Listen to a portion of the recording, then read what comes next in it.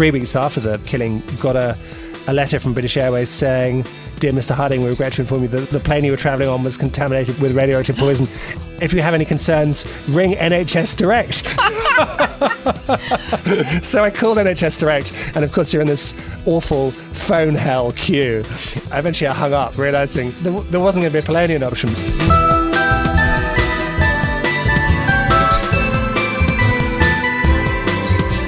Hello, I'm Laura Shavin, and this is The Offcuts Drawer, the show that looks inside a writer's bottom drawer to find the bits of work they never finished, had rejected, or couldn't quite find a home for. We bring them to life, hear the stories behind them, and learn how these random pieces of creativity pave the way to subsequent success. My guest this week is British journalist Luke Harding. After graduating from Oxford University, where he edited the student newspaper The Cherwell, Luke went on to work at the Evening Argus and the Daily Mail before joining The Guardian in 1996, where he continues to work today. He has lived in and reported from Delhi, Berlin and Moscow, and has covered wars in Afghanistan, Iraq and Libya. In 2014, he was the recipient of the James Cameron Prize for his work on Russia, Ukraine, WikiLeaks and Edward Snowden, and 2 of his books on these subjects have been turned into films: The Fifth Estate, starring Benedict Cumberbatch as Julian Assange, and Snowden with Joseph Gordon-Levitt, which was directed by Oliver Stone. More recently, Luke's book about Alexander Litvinenko, A Very Expensive Poison, was dramatised by playwright Lucy Prebble and performed at the Old Vic Theatre, where it won this year's Best New Play at the Critics' Circle Awards. And then there's his latest book, Shadow State, Murder, Mayhem and Russia's Remaking of the West, which is currently residing well-thumbed on my bedside table. Luke Harding, welcome to The Offcuts Drawer. Thank you, Laura. Great to be with you. It's a pretty exciting time to be a foreign correspondent, isn't it? Was it always this exciting, or has the advent of social media and constant news meant that we now have more detailed access to it? I think it's always been pretty exciting. It's something I long wanted to do. It seemed more fun than sitting at a desk in London. And funnily enough, I was rewatching last night the famous Princess Diana Panorama interview, which sort of took me back.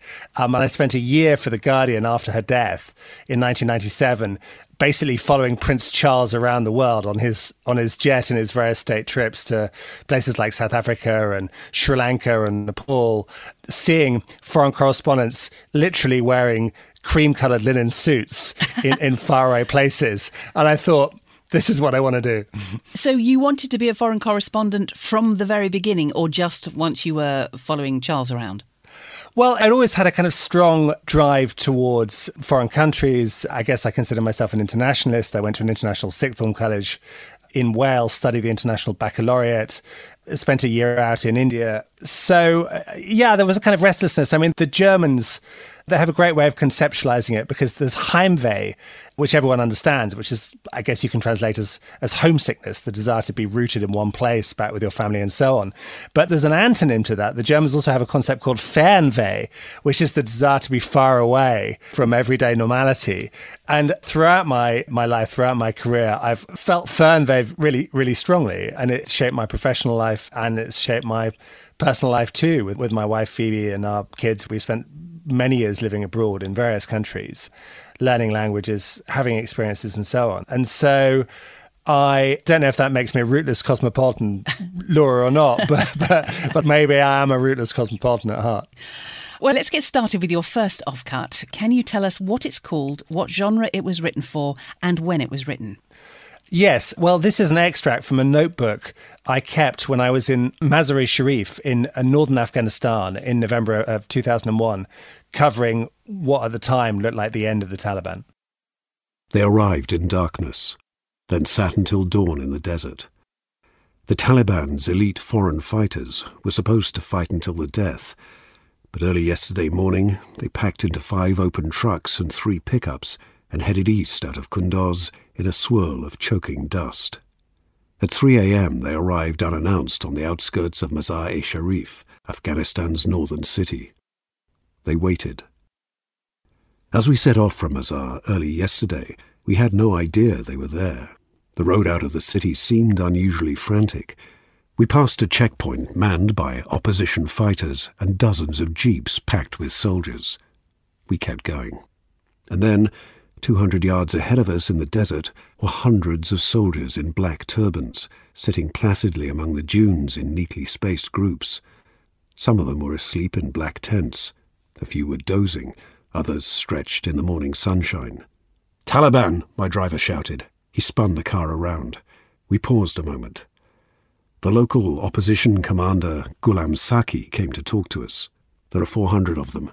Only 30 of them are Afghan. The rest are foreigners," he said. "Some of them are Pakistanis and Chechens. They came overnight from Kunduz. They still have their weapons. They have agreed to surrender." "Are there any Arabs among them?" I asked. "We don't know," he said. "Probably." The Taliban commander, who had been negotiating with his opposite number the modalities of surrender, tapped on our window. He was dressed in a green turban and a blanket, and his dark eyes seemed streaked with coal. "He says it is time to leave," Ghulam Saki said. When Mullah Muhammad Omar founded the Taliban 7 years ago with only 30 fighters, he could have anticipated neither his movement's extraordinary success nor the bleak and rapid manner of its undoing. The Taliban are no longer a pan-Afghan force, merely a small provincial army presiding over a rapidly shrinking southern empire. The utopian experiment that was the Islamic Emirate of Afghanistan ended yesterday in a wilderness of shimmering desert and telegraph poles. So you were watching the Taliban surrender. When you went over there, did you know that was what was going to be happening? No, Laura, I didn't. I mean, it's actually, the whole episode is quite poignant for me. I mean, just to explain, I was the Guardian's South Asia bureau chief, so I pitched up in Delhi with my family in 2000 and had been to Afghanistan a couple of times during a period when it had really fallen off the map. Nobody was going there. Nobody was interested. The Taliban were in control. They were running Kabul. Paradoxically, it was relatively safe and secure, and I traveled all around the country writing about culture, writing about education, and so on. And then, of course, after 9/11, Afghanistan became the epicenter of world events, and there was a US-led invasion. And I, like all journalists, spent quite a long time in Pakistan trying to get in, and eventually then drove up through the Khyber Pass up to Kabul.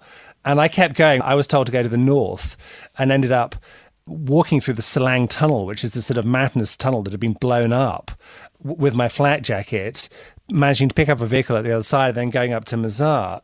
And this particular moment was important. I mean, it was both the end of the Taliban, but also, I've done a lot of war and kind of death reporting, if you like, in my career. But what happened subsequently, your extract stops, but the Taliban surrendered, were kept in this sort of Beaujais-style castle, and after a day or two, they broke out. They broke out. Some of them had actually hidden grenades. They managed to seize some weapons. They had a firefight. They killed a CIA officer. The SAS were involved. I, meanwhile, was at the front line, and at one point I was reported dead because I hadn't been seen, and Newsweek reported that I'd been killed. And I went and reported on this kind of gruesome siege, and after about 3-4 days, the Taliban finally surrendered. And I remember going into the courtyard and counting about 150 bodies of dead Taliban soldiers. I mean, some survived, some were dying in front of me of hypothermia. They were a mixture. They were the kind of Taliban's international brigade. And it was strange, and it was savage, and it took place against this astonishing Afghan landscape, which is a mixture of kind of desert and high mountain, beautiful sort of turquoise, jade-coloured rivers. And in the midst of this war, this kind of astonishing war where at the time there seemed only one outcome, which is the US, the UK would prevail. But of course, what we now know is that the Taliban, my obituary of them, if you like, was premature. And they came creeping back, and they now control much of the country. And just the last thing to say is that when I was there, I went back a couple of times after that trip. I sort of had this fantasy that I'd come back with my kids as teenagers, sort of 10, 15 years later, and we would travel around as hippies used to do, because Kabul used to be on the hippie trail. You go to Afghanistan from Iran or en route to India, take drugs and, enjoy the good times. And of course, that never happened. And when I got back to Delhi after this experience in Mazar and in Afghanistan, being not dead, I think I probably was suffering from post-traumatic something or other. I mean, war does strange things to you. I mean, first and foremost, it's terrible for the civilians who are in it. But as a sort of war journalist, it makes you experience life in quite a hyper way, and coming off that ride, it's like an adrenaline ride or a sort of drug trip, you do feel kind of quite strange. And it took me a few months, I think, looking back, to get back to normal. So did that put you off going back into something as dangerous as that, back into the middle of things? Well, actually, I did. I mean, I did a lot of war. I did all of George W. Bush's wars in the noughties. So having done Afghanistan and survived and written some dispatches from there, I then did, Baghdad. I was in Iraq until it got too dangerous and one of my colleagues was kidnapped, and then I stopped going. But I was rotating in and out of Iraq, and then subsequently reported on the war in Georgia in 2008, Libya in 2011, then Ukraine most recently in 2014. So the shock didn't last that long. Well, it's not that. The strange thing is, war in a way is, this sounds perverse, but perhaps enjoyable is the wrong word. But if you're a writer, if you're a reporter, it's very compelling because it's actually quite easy to report about war. You don't need to kind of phone a press officer. You just describe what you see. And the front lines change all the time. So every day you have to kind of drive out, see what's going on, talk to people, return back, and then file your dispatch. And what I tried to do always was not to write about myself, but to write about civilians, innocents caught up in this, and the kind of pity of their situation. And am I done with it? I probably am done with it. But if I were asked to do it again, I would probably agree. OK, time for another offcut. Tell us about this one, please.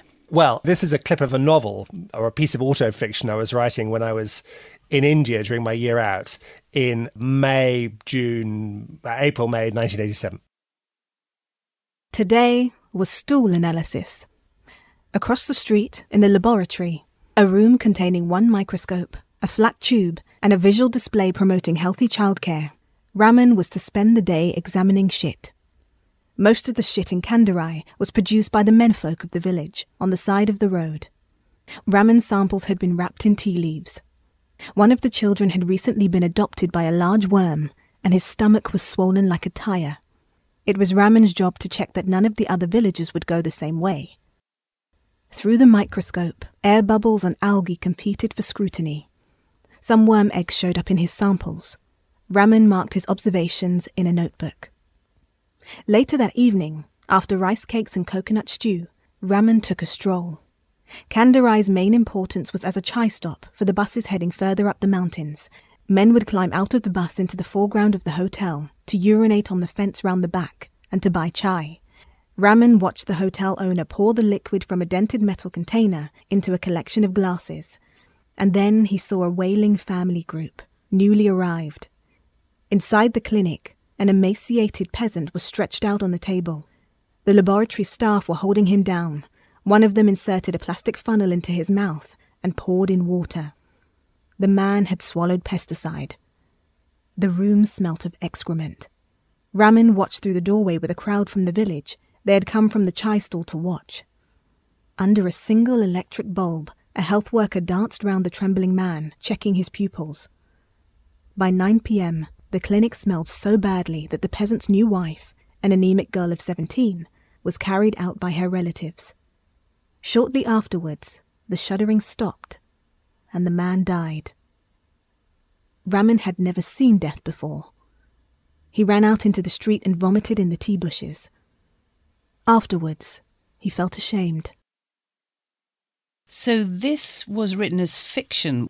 Was this something you observed for yourself when you were in India, or is this purely a figment of your imagination? No, this happened for real. So I went to India after sixth form and spent about 5 months in Tamil Nadu near Kodaikanal, helping out in this kind of medical centre. I think I was pretty useless at everything, including stool analysis. That really wasn't my forte. But yeah, and this was just one of those sort of sad things that happened. But it was the first time, having just talked about seeing a lot of dead bodies in Afghanistan, it was the first time I had seen someone die age 18, and it sort of stuck with me. So the incident was there, but also, I don't think it's a great piece of work, and the novel really spluttered out after about 10,000 words. I didn't complete it, but I guess at that point I was sort of experimenting with creative writing. I was trying to figure out what genre to write in, actually, and whether you make stuff up completely, whether you lightly fictionalize, what license you can take with events around you and with reality. And what's interesting was I did find my genre, and in the end my genre was nonfiction. rather than fiction. And by non-fiction, particularly kind of what you might call, I guess, novelized non-fiction, which is not to say that it's not true. I mean, everything I write is true. The quotes, the sources, whether it's Edward Snowden or Putin's Russia or whatever, it's all true. But you take novel style techniques to make sure that the reader is engaged and that you're kind of entertaining and vivid. And I guess I'm sort of playing with detail there. But gosh, would I write another novel? I don't think I would, actually. And actually, Laura, why write fiction when our reality at the moment is so twisted and strange and surreal? Yes. I mean, a orange property developer becomes president of the United States and is currently refusing to leave the Oval Office and pretending goodbye Lenin style that he won. I mean, it's so I think the best stories are true. Yeah. And that was something that I would later conclude for myself. Right, let's have another off-cut now. What's this one? Oh, well, okay, I'm slightly ashamed of this one. This is from May 1988, from the Oxford student newspaper, the Cherwell, where for that term I was John Evelyn, which is the paper's gossip columnist, writing gossip across the university. Headline: Grass but no oats. Michael Gove's post-presidential career seems to be going rather limp. As Evelyn was reminded from an intimate source, old stallions don't die, they just lose their sex appeal. This probably explains Gove's current macho behaviour in his attempt to win back the love of union groupie Marion Gilchrist. Gilchrist packed in poor Gove just as his term as president ended and is now hotly debated by stripling Duncan Penny. Penny, who was recently voted in Corpus as JCR Penis, is another one of those eager union whippets who just happened to get in grunting Gove's way. At a showdown on Friday night, Gove's jealousy got the better of him, and he scrambled egg all over Penis's hair. Penis managed to respond by reaching for his fridge and splattering the honourable gentleman with a tomato. In a fit of Hulkman rage, Gove broke into Penis's room at 2 a.m. and fire-hosed his sleeping body. Unfortunately, Gove somehow was unable to hit the mark, and Penny wasn't aroused. Mr. Gove was last seen by Evelyn on Sunday night, car-hopping in Oriel Square. Headline: Pushy Fresher 5. This week, John Evelyn brings you one of the most ponsified, absurd anachronisms it has ever been my desire to avoid. Raymond Edwards, Monday Club hack and blood sports propagandist. Raymond can often be seen in his bow tie and tails, strolling very straight-backed through the Union as if he's got a poker up his arse. The bar staff there hate him so much they spike his drinks. Our hero's first move when he came to Oxford was to join the Monday Club. But he submitted an article for the club newspaper which was so far right, even for that society, that it had to be censored by the club's president, Giles Dixon. Unperturbed, Edwards quickly wangled for himself a post on the Monday Club committee as beagling rep, a spurious sinecure invented this term. Poor Raymond has 2 chips on his shoulder. First, that his name is Ray Edwards, instead of something much grander. The second, that he comes from some gnome hamlet near Blackpool of which nobody's ever heard. To countenance this, Raymond claims that his father is commander of the 9th Dragoon Guards, but no one's ever heard of them either. In fact, Raymond's connections to aristocracy are so good, he got taken in by an ex-comprehensive school kid who pretended to be Lord Ashcombe one night. Happy Raymond, his moustache quivering, took Lord Ashcombe back to Oriel and offered him his bed for the night. Never mind, Raymond. Find another fox out there and take a hatchet to its ear. Ooh. I'm shaking my head. I'm shaking my head in shame and mortification. I mean, it's truly embarrassing. I mean, I've got a sort of mea culpa a bit. I mean, bear in mind, I was young. We all make mistakes when we're young. And I mean, the prose is abysmal and there's a lot there to rue. And if anyone is listening who appears, I'd like to apologise for my early student self. Having said all that, the sort of serious point is that so I was at Oxford reading English at University College between 1987 and 1990. And as a sort of student journalist, I mean, I moved on from gossip and did more serious stuff later on. I came across a lot of people who are currently in the government. Another pushy fresher, and we didn't hear that extract, was someone called Jacob Rees-Mogg. I wrote about Jacob Rees-Mogg because he turned up at Trinity College in a Bentley with his nanny wearing a three-piece suit, and his nanny unloaded his luggage out of the back for him. And Gove I was in my first year, Gove was in his third year, was president or president-elect of the Oxford Union, the Student Debating Society, which is a kind of right-wing finishing school. The same kind of Gove you see on your TV screen now, bumptious, with a sort of faux politesse, where he's super polite, but actually it's a form of high-level sneering, I think, really. And, I saw Gove. Boris Johnson had just left. I didn't overlap with Johnson, but there was a sort of sulphurous, sort of shiny whiff of Johnson was still there. Other people like Ed Vasey, who was culture minister, I wrote about him in Evelyn and so on. And the serious point, Laura, is that I thought these people had such extreme views. They're all arch Thatcherites. There was a sort of pantomimic quality about them. They were caricatures. I mean, okay, I treat them in Evelyn as caricatures, but they were quite ridiculous and sort of puffed up with their self-importance. This is at sort of age 19, 20, 21. And I confidently assumed that they were going nowhere and that a more talented, more serious, cleverer generation would come along and at some point sort of take power. And how wrong was I? How wrong was I? I mean, these people are running government and they're not as bright as they think they are, unfortunately. And most of them come from very, very privileged backgrounds. And the years haven't sort of softened their rather extreme views, to my mind. No. I don't know if all your listeners will agree, but... Do you know what's happened to Raymond Edwards? Do we know about him? I'm afraid Raymond Edwards has disappeared. I don't know what happened to him, but Michael Gove, I think, still wants to be Prime Minister. And I fear that you can't write Gove off, actually, as... Yeah, but I mean, how long will Boris Johnson last? We don't know. But Rishi Sunak is the obvious successor. But I think Gove is, for better or worse, is still in the mix.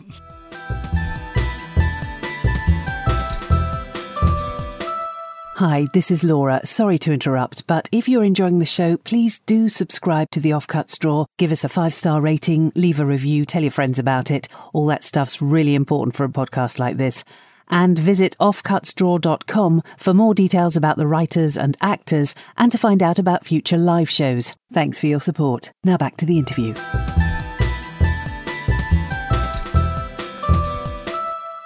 Presumably you wrote about the other students who became Tory MPs as well, but you only sent me those 2 bits. So I wrote about, David Cameron, funnily enough, I think I did overlap with David Cameron for 1 year, but he was not a university personality in the same way that Boris Johnson clearly was and Michael Gove was and so on. But it was a strange time. I mean, up until I went to Oxford, I didn't really know what Conservatives were. And I remember gate crashing for a laugh with a sort of some fresher whom I scarcely knew, a kind of Conservative Party sort of freshers drinks, wearing a Mao cap. It's the kind of daft thing you do when you're 19. And to my horror, to discover that it was full. It was absolutely heaving with people who already at a very young age had their eye on politics and had their eye on a career and were also very keen to make money. I mean, this is the late Thatcher era where greed was good. And many of them did become extremely rich. And to me, it just seemed crazy. It seemed that journalism was everything. And I loved doing student journalism because it was full of other people who wrote, who were bright, but you could be scruffy and it was very informal. And actually, a lot of people who were on Cherwell with me had really starry journalistic careers. Jonathan Friedland was there. Ian Katz, who runs Channel 4, was there. Simon Cooper, who's a brilliant columnist for the FT, was there. And there were other people as well whom I didn't know and have come across subsequently, like Carol Cadwallader, my colleague on The Observer, Harry Kunzru, who's a fantastic novelist, and also someone called Louis Theroux. I don't know what happened to him, but he may have done something. Yeah, I've never heard of him. OK, time for another offcut now. Tell us about this one. Yeah, well, so one thing you have to do sometimes is write obituaries for people who are still alive. And this is an obituary I wrote a couple of years back for The Guardian for Alexander Medvedev, the now former Prime Minister of Russia. Medvedev first met Putin in 1990. Putin was head of the Committee for Foreign Relations, and Medvedev worked as its advisor. The committee met a couple of times a week in the Smolny Institute, a neoclassical building which Lenin used as his HQ during the 1917 October Revolution. The two men became friends. In 1991, Sobchak was elected mayor, and the city reverted to its pre-Bolshevik name, St. Petersburg. Putin, 8 years older and with a Soviet worldview, was the dominant figure of the two, a dynamic that would persist. Medvedev served as Putin's personal lawyer, and when Putin became Russia's prime minister in 1999, he took key St. Petersburg allies to Moscow with him, including Medvedev, who got a job in the presidential administration. Medvedev was undoubtedly talented, but it was his loyalty that most counted to Putin. Despite his lack of experience, Putin selected Medvedev to run his 2000 presidential campaign. An ailing Boris Yeltsin had anointed Putin as his successor, and as Russia's acting president in the dying hours of 1999. There was little doubt that Putin would win the election, but Medvedev ran the campaign well, showing a capacity for hard work and technical detail. According to the political analyst Lilia Shevtsova, Medvedev could be petty, jealous, and sometimes unscrupulous, useful qualities in the Kremlin jungle. As Medvedev prospered, he acquired business interests. In 1994, he became a director of the board for a subsidiary of Ilyim Pulp, Russia's leading paper manufacturer. In 2000, he became chairman of the board of directors of Gazprom. His role appeared to be political oversight rather than management. There have been long-standing allegations of Putin's personal corruption. Fewer rumours attached themselves to Medvedev, but he was a key player in a system dubbed Kremlin Inc. Did you ever meet him, Medvedev? I didn't personally meet him. I mean, I sat a couple of times in a room with Putin just across the table. I never shook Putin's hand. You would get summoned from time to time to his dacha residence in northwest Moscow, and you'd invariably have to wait about 7 hours until he deigned to show up. But this was the sort of one of the central questions that I had to kind of answer when I was the Guardian's Moscow correspondent. That was between 2007 and 2011, which was the nature of the relationship between Medvedev and Putin, because Putin became president in 2000 after taking over from Boris Yeltsin. And then he did this kind of castling maneuver where he became prime minister, and Medvedev took over and did a stint as president. And people were kind of curious to know as to whether Medvedev was a sort of real substantive figure, or whether he was, as the Americans put it in Elite Diplomatic Cable, which I wrote about, whether he was Robin to Putin's Batman. Yeah. And the brief answer was that he was Robin, and any differences were stylistic rather than substantial. But yeah, I mean, I have to say, my stint in Russia, I mean, I'd done Delhi before, I'd done Berlin before, and then moved to Moscow. Was this your choice, moving to Russia, or was this where you were sent? It wasn't really my choice. It was, I remember in the summer of 2006 when I was in Berlin and the World Cup was going on, and my then boss came out and said to me rather Delphically, "We think you need a bigger canvas." And what that really meant was, I think no one has applied for the Moscow job. We're sending you to Russia. It's a pretty tough gig, right? I mean, the weather obviously it's rather cold, but also politically it was extremely chilly as well. And I've written, I think, 4 books about Russia now. The one I wrote immediately after this period was Mafia State.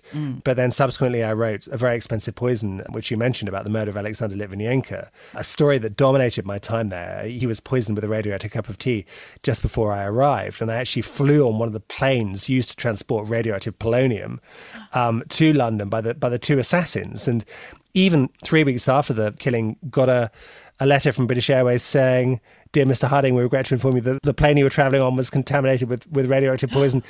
Oh my! If you have any concerns, ring NHS Direct." So I called NHS Direct, and of course you're in this awful phone hell queue. Eventually I hung up, realising there wasn't going to be a polonium option. But essentially what happened was that I tried to write about the Litvinenko case. I tried to answer the question about how much money Putin has. Answer, he's the richest guy in the world.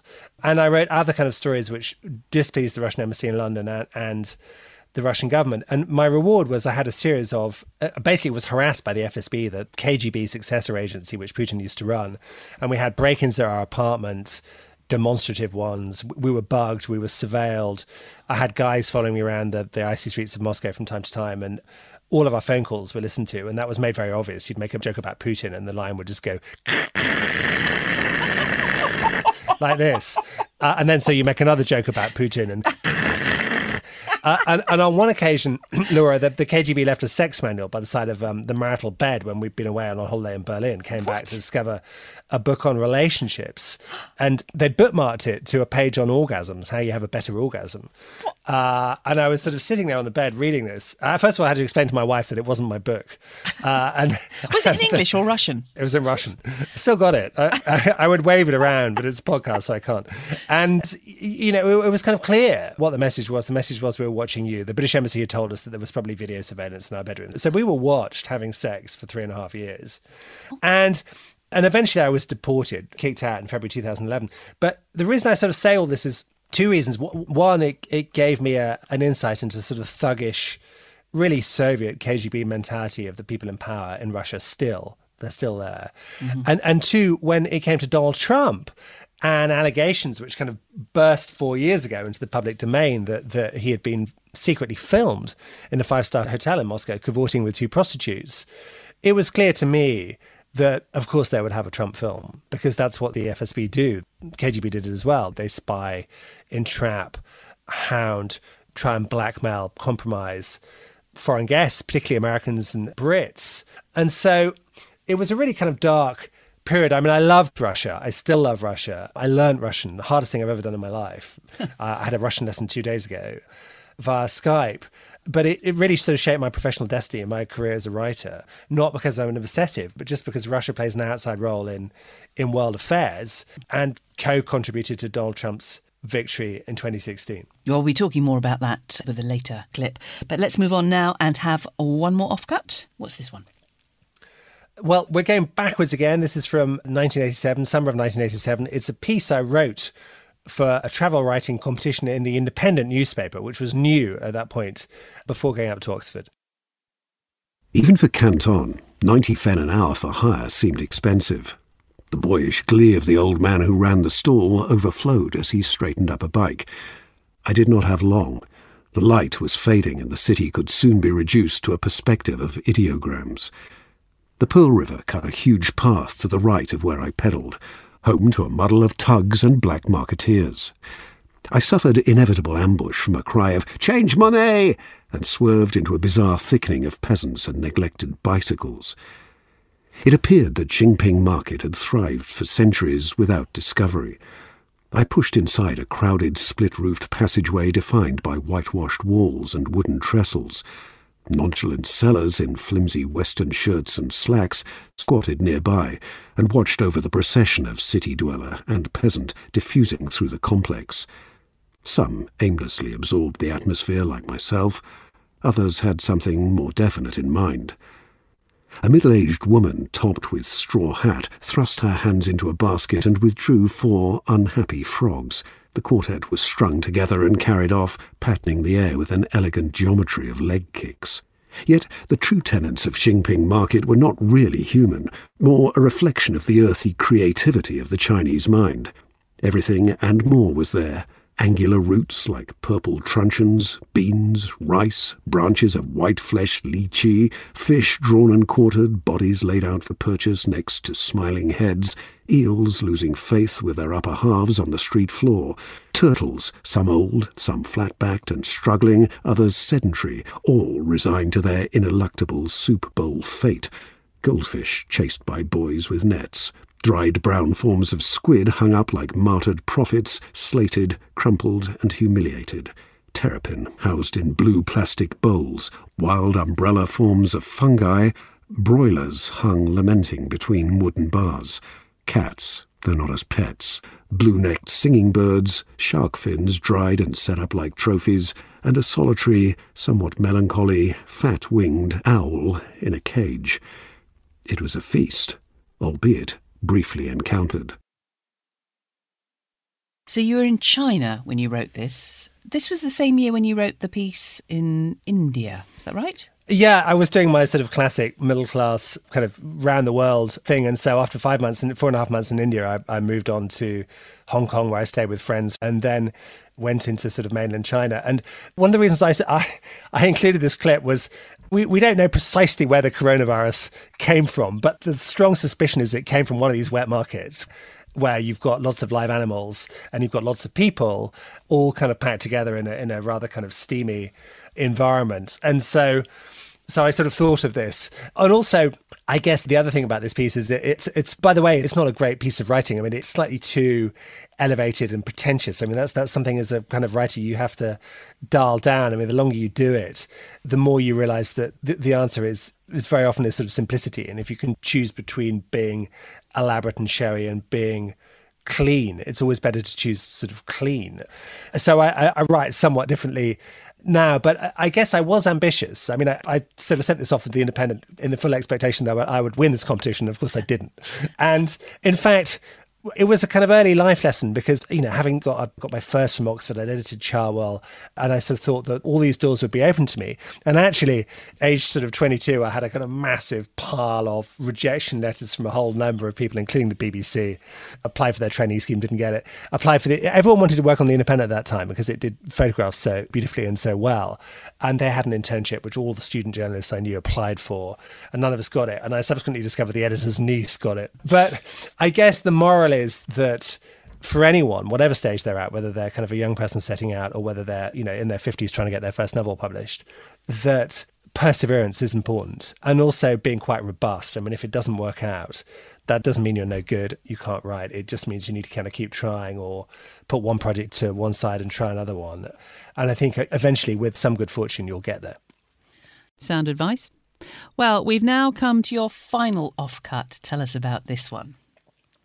Well, this is a piece I wrote recently in October of 2020, commissioned by the Guardian Foreign Desk, about Donald Trump after he got COVID, and we thought he might die. I mean, now that seems unlikely. He hasn't died. He's still very much with us. But quite often in journalism land, you have to write pieces in case something happens, and it doesn't happen. I mean, I also wrote a piece about Joe Biden becoming president, which has been published, but this one hasn't and wasn't. OK, well, let's hear it now. Hold for Trump death or defeat. For the next almost 2 years, the workings of Mueller's team stayed secret. The prosecutor was simultaneously Washington's most present personality, endlessly discussed, and a ghost. From time to time, his office issued indictments. These were against 26 Russians, including GRU hackers, and Americans, Trump's former campaign chairman Paul Manafort, National Security Advisor Michael Flynn, attorney Michael Cohen, and others. Mueller's report, delivered in spring 2019, was a disappointment, at least to liberal Americans who hoped it might sweep Trump from power. It identified numerous links between the Russian government and the Trump campaign, but didn't find a criminal-level conspiracy. The most significant back-channel to Moscow involved Manafort and his one-time Russian aide, Konstantin Kilimnik. In a series of clandestine meetings, Manafort gave Kilimnik internal polling data, including in the Rust Belt states, which proved crucial to Trump's 2016 victory. The two men behaved like spies. They used burner phones, encrypted chats, and a secret email account with messages shared in drafts. Mueller identified Kilimnik as a career Russian intelligence officer. His employer was the GRU. What Kilimnik did with the information he got from Manafort is unknown. He refused to cooperate with the FBI and is in Moscow. Mueller's report had many shortcomings, an excess of legal caution, and a failure to meet face-to-face with Trump. Its biggest, arguably, was a lack of Russian witnesses. In August, the Senate Intelligence Committee published its own report. It said Manafort's willingness to pass confidential material to Kilimnik was a grave counterintelligence threat, and it gave some credence to the Steele Moscow allegations, noting that an FSB officer was stationed at the Ritz-Carlton Hotel and had a live video feed, including from guests' bedrooms. In the end, Russia didn't interfere in the 2020 election in the same sweeping and systematic way as in 2016. Probably it didn't need to. The Kremlin's goals of exacerbating political chaos in America and deepening civil strife had already been achieved. Rightly or not, Moscow viewed Trump as the perfect candidate to destroy US democracy, with his victory Russia's own. You are an expert, really, on the Trump-Putin connection. That's sort of your speciality, isn't it? What did Russia want from Trump, and did they get it, do you think? Yeah, I mean, it's a good question. I mean, I've written 2 books on Trump and Putin. One was Collusion, which came out in 2017, and it was the sort of first book on this theme. There have subsequently been very many others. And also I went back to this in Shadow State, my new one.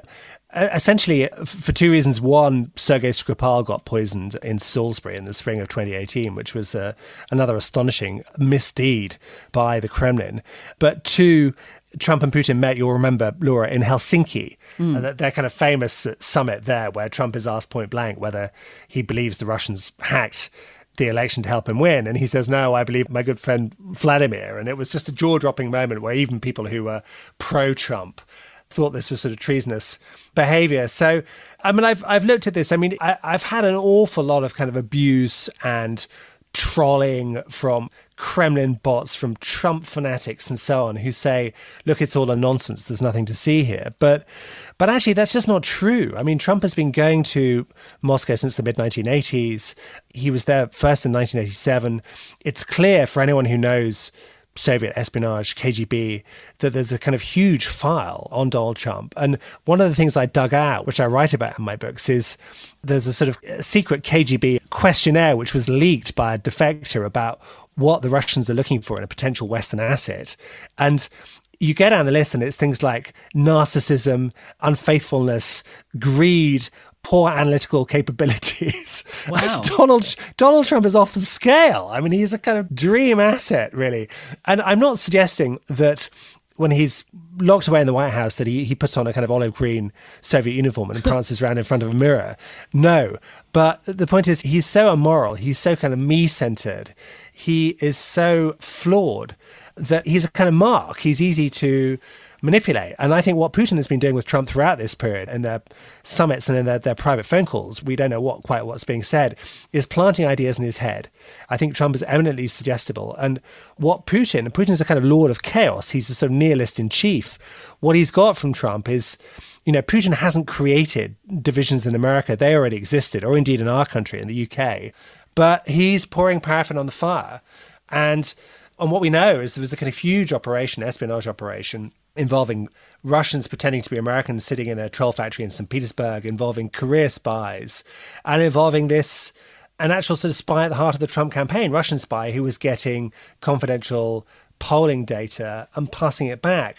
And so the election of Trump, rightly or wrongly, is seen in Moscow as the greatest espionage success in the entirety of KGB and post-KGB history. I mean, Moscow can't believe it. And you might argue that he's a homegrown monster. I mean, I think that's right. And a lot of Americans, quite sincerely, clever Americans, voted for him last month. But Russia has and does play the spoiler role in the world, where it tries to sort of drag down and corrode Western democracies and back extremist candidates. And Trump is their greatest success. And if somehow he can stay in power despite losing the election, there'll be even more rejoicing in Moscow. Champagne clinked, and so on. And part of me thinks, and you heard it here first, Laura, that if it all goes wrong for Donald Trump, if his legal cases pile up and he faces the prospect of jail time, I can see a world where actually he flees the country, where he leaves America, and one place he might end up is Russia. You think so? It's Russia. It's the one place from where he's never going to be extradited, where he can just rant and tweet and be a kind of angry, brooding guy in exile, complaining for all eternity about how the election was fraudulently stolen from him and that actually he's a winner and not a loser. I mean, it's a sort of dark fantasy. Almost certainly it won't happen. But, 21st century has been so strange, as we were talking about earlier. It's been so wacko that I wouldn't entirely rule it out. Well, you heard it here first. Who knows? Listening to this in another 2 years, 5 years, 7 months' time, we might be going, look, Luke said that would happen. Right, we've come to the end of the show. I've got one more question for you. Are there any offcuts you've still got that you haven't shared with us today? There are more offcuts, which I haven't shared. There's a kind of idea. There's an idea which I think will never happen. And so maybe I could talk about that, which is that when I was in Russia, I always wondered about the ghosts, the spies who broke into our apartment. Obviously, we were never there when they did it. And there was a wonderful book written by Timothy Garton-Ash called The File, where after the fall of the Berlin Wall, he goes and tracks down the Stasi guys who had spied on him when he was a student in East Berlin in the 1980s, and discovers to his great delight that they'd given him the code name Romeo.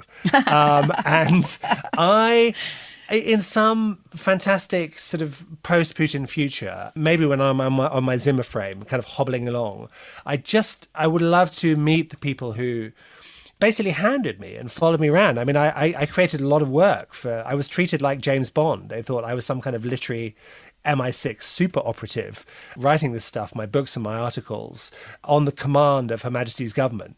I mean, this was ludicrous. I mean, I took my kids to school on the tram. I didn't have a Aston Martin. I mean, anyone with an internet connection could read what I was doing. But I'm just curious as to whether these people were sort of true believers in the Putin project, or whether they were cynics just doing it to make a living. The women telephone operators who would sit with headphones, like we're sitting now, listening to my every phone call. But the sex book, though, that sex book. Yeah, who picked the sex book? Where did they get it from? Why did they bookmark it to the orgasm page on 187? What was the message they were sending, Laura? Was it? I wouldn't like to hazard a guess, Luke. Well, a frequency issue, conventionality. I don't know. I mean, you could just ask your wife. Obviously, she might be able to give you an easier answer. I just wanted to kind of pull the veil a bit further on that dark world, and who knows? No regime is immortal. No leader lives forever. I mean, there will be a time when Trump is gone, where Boris Johnson is gone, where even Vladimir Putin wants to out Stalin. Stalin is gone. And maybe in that space, one could do something and one could write something. Well, Luke Harding, it's been absolutely fantastic talking to you. Very, very educational and entertaining. Thank you so much for sharing the contents of your Offcut Straw with us. Thank you, Laura. Pleasure. Go Offcut Straw. Great podcast. Love it. Thank you.